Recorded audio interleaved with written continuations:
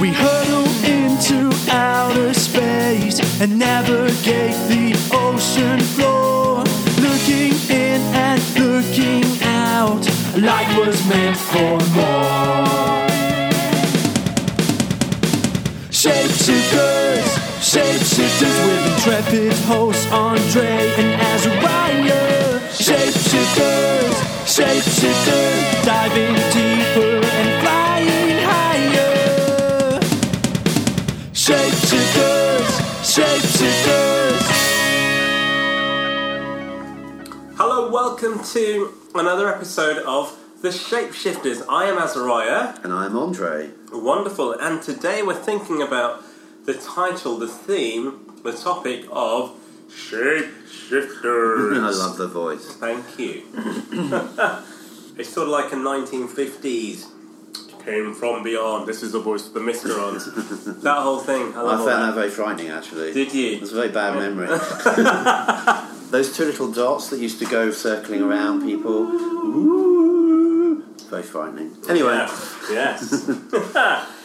But, so, when you think about shape-shifting, what comes to mind for you?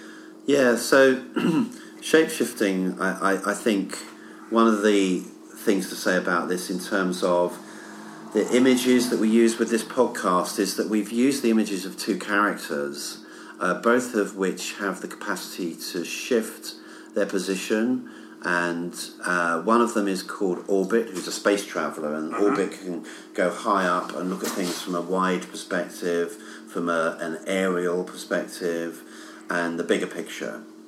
The other character is called Ocean. Both of these characters have helmets and all of the gear on, but they're slightly different, of course, because one's up in space and one goes down into the deep sea diving world of the deep ocean. And Ocean looks at things in the detail and in terms of the origins of where things come from, the origin story, and he or she looks at the kind of what's underneath the surface of things, basically, the things that perhaps we are not always aware of and that are kind of hidden in the corners.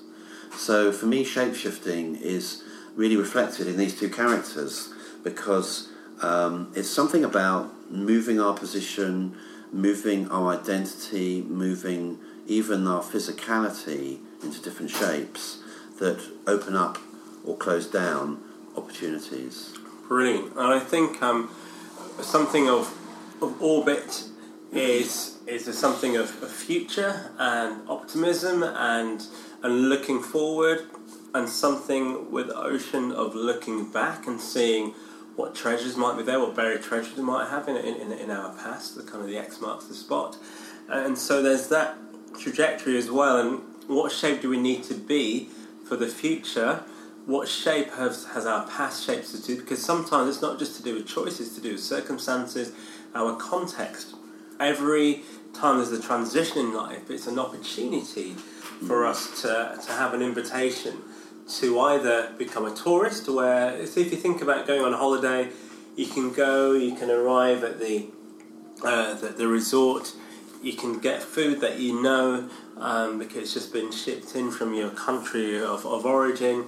You can see the people around you that you know, but all you're getting is a little bit of the culture, a bit of the contours of the country, and the only time you're meeting the people that are there are the people who are serving you.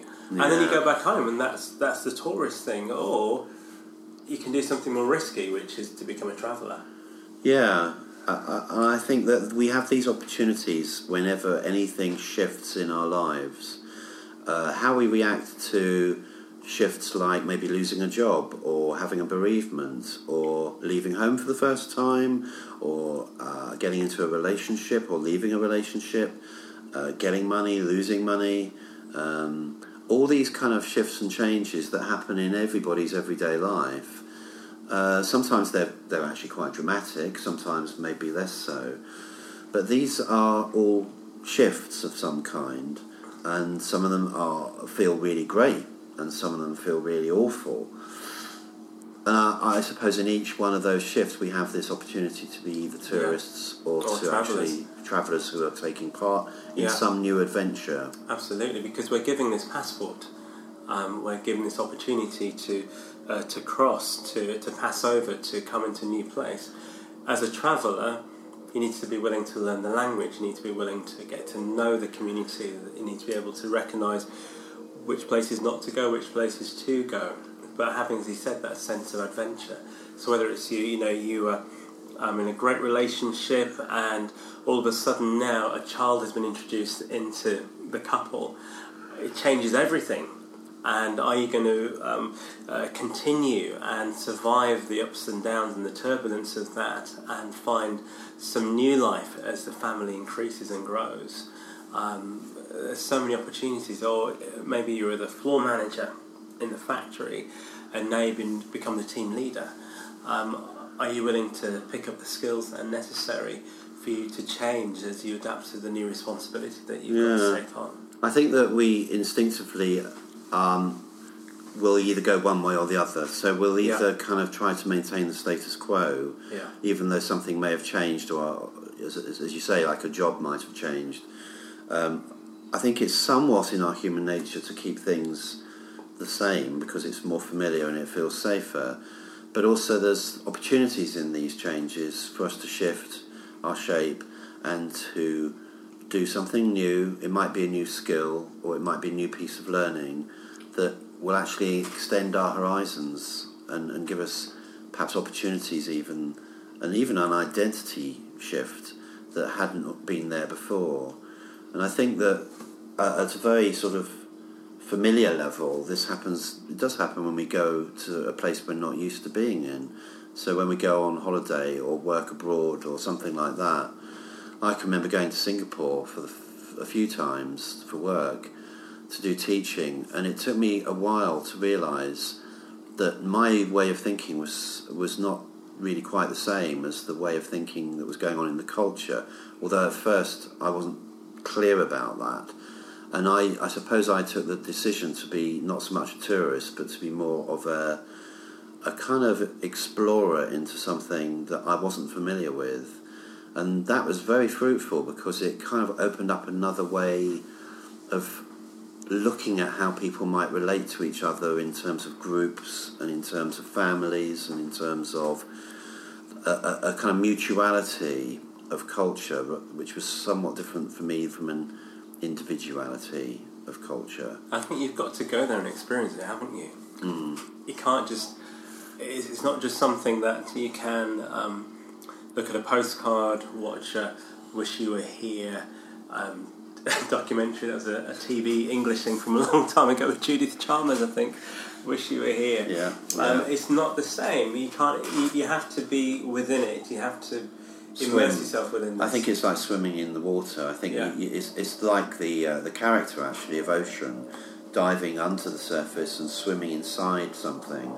And I think for me, culture is often best described as the ocean, which is the ocean that we happen to swim in. The thing is that we think that's the only ocean there is, but there are other oceans as well, where things operate in a somewhat different way. Sure, but we can be so afraid of losing that which we had. You say losing the familiar, but I think that we actually gain something. So there's if you think of, I heard some recent reports of ethnographers who go into different cultures, different tribal groups, and examine what's going on. Anthropologists trying to figure out why a society does a particular thing, what the rite of passage is, what different symbols mean, what their worldview is of spirituality or what have you.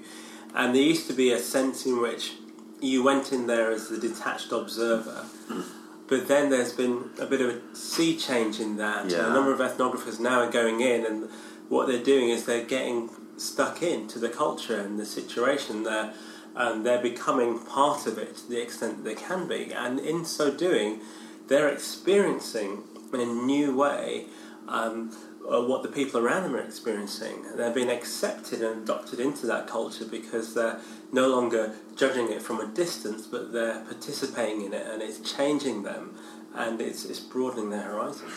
For me, one of the models that really helps to understand that change is the rites of passage idea. And people talk about this in different ways, but essentially it's a three-stage process, which starts off with what I would say is orientation, which is the familiar and the known world as we are used to it being. And oftentimes we like things to stay just as they are. The second stage, though, is something happens, a bereavement or something big happens in our lives, and actually if we don't cling on to the familiar, we go into a period of disorientation, of not quite knowing what's up or down, or what's normal or what's not normal, because the normal parameters have changed. And that's followed by what people sometimes describe as reorientation, which is that we kind of reorganise our worlds so that we can function in everyday life, but they're not quite the same as they were before. And maybe we're not quite the same as we were before either. And so the typical example would be the rites of passage between childhood and adulthood in certain cultures around the world, where the child goes through perhaps a ritual kind of process, going off into the forest and having to survive, and then coming back. And when they come back, they're not the same. Their identity has changed as far as their culture goes. They're no longer a child, they're now an adult.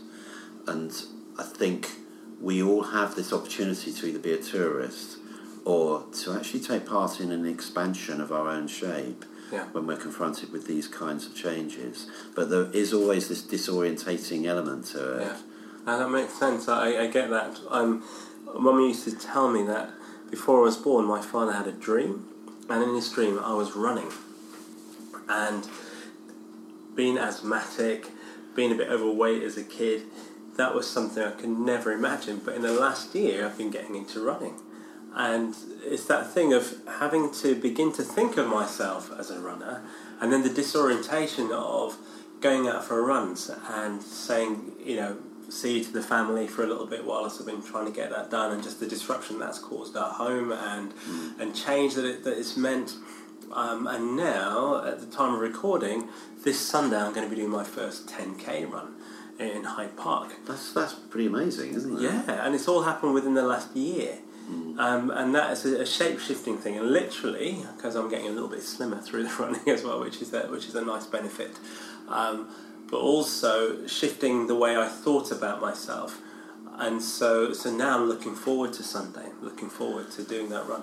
Wow, and that kind of brings me on to the other thing I wanted to say about shape-shifting, which was that although what we've been talking about to some extent has been quite a lot to do with the way we see the world and quite conceptual, what you're describing is very physical.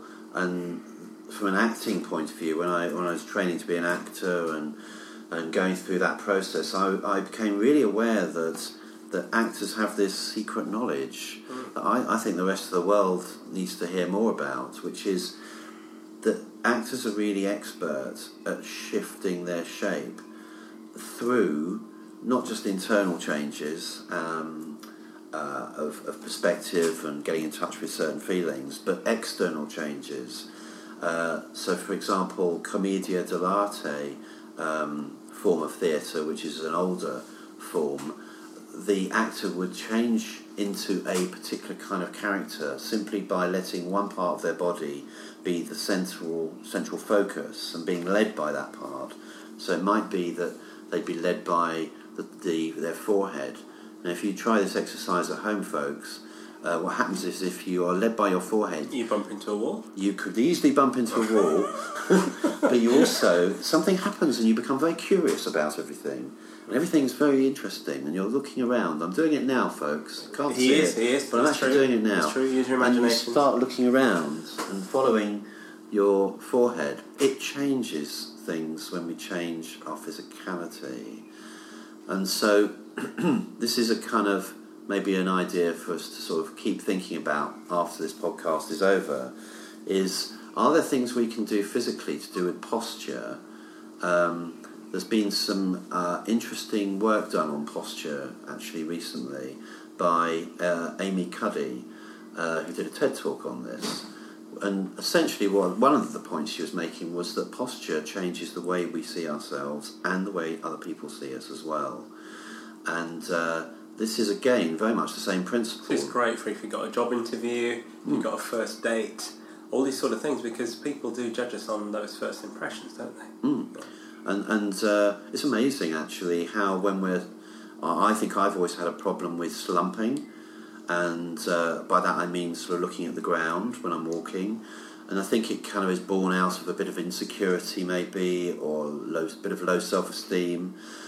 But you could go through years of therapy and that's fine, but sometimes it's also useful to just shift your posture and see what effect it has. So if I start to sit up a little bit straighter with a sense of an invisible band pulling me up through the centre of my skull, going upwards, there's a sense of energy lifting up, me lifting up. I can breathe a bit more easily. My voice probably changes a bit.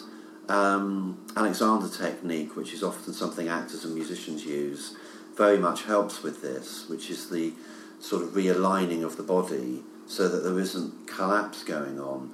And it's not primarily a sort of therapeutic tool, but I think it's quite a therapeutic thing to do, because it kind of releases us into a more energised place.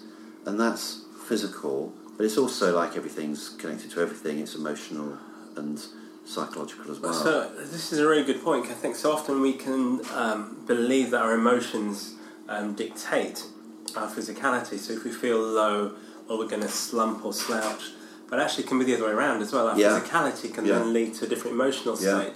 I remember working alongside a motivational coach, and he used to do an exercise where he'd get us to stand and to smile, our biggest smile, and say, I feel awful, I feel awful, I feel awful. But when you can't say I feel awful and smile, it just doesn't work.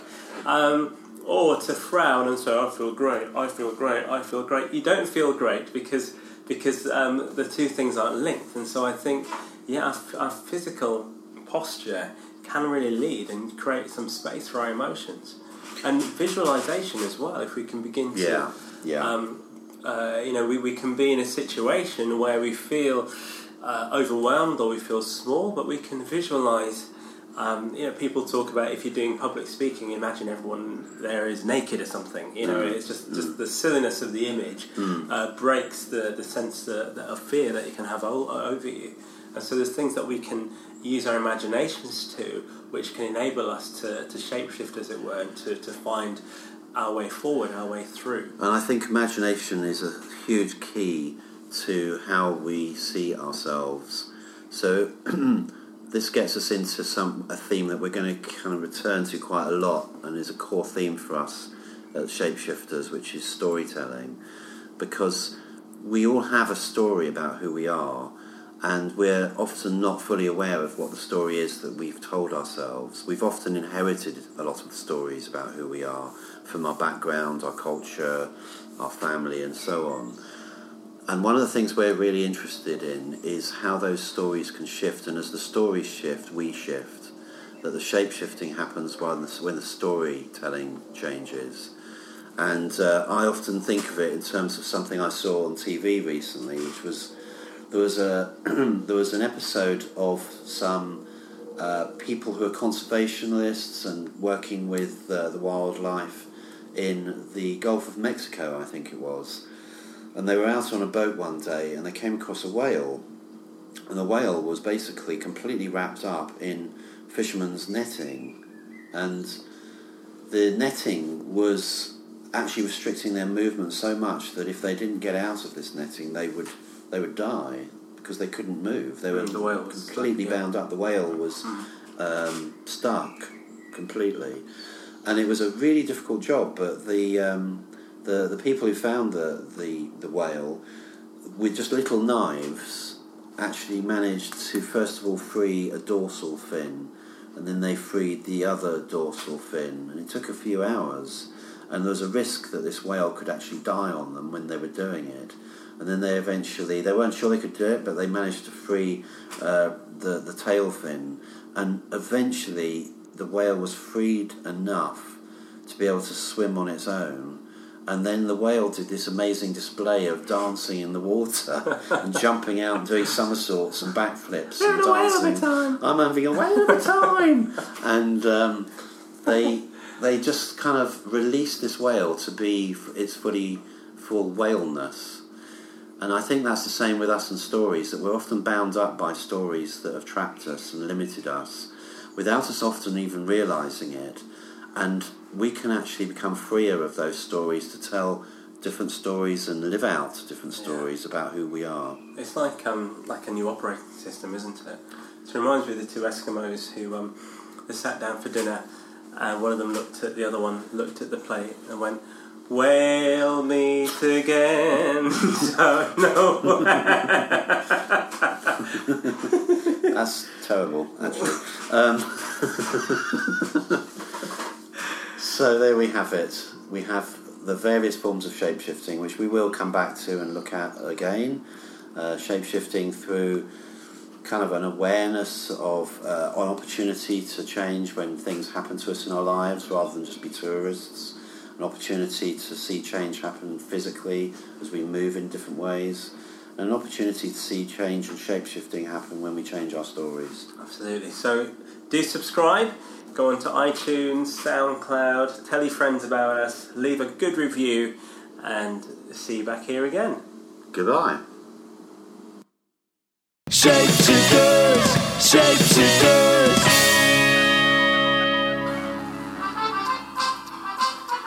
So, this is the end of season 1. It certainly is, folks. I hope you've enjoyed it. I've had a great time. So have I. I really have. Oh, great. It's been brilliant. And we're looking forward to seeing you all on the flip side in season 2. 2017. Listen out. But don't forget, you can always go to the website as well, theshapeshifters.org. And thank you to Howard, our producer and editor. Thank you to Katie, who designed the images. Thank you, Andre, for all of your kind and wise words. And thank you all for listening. Yeah.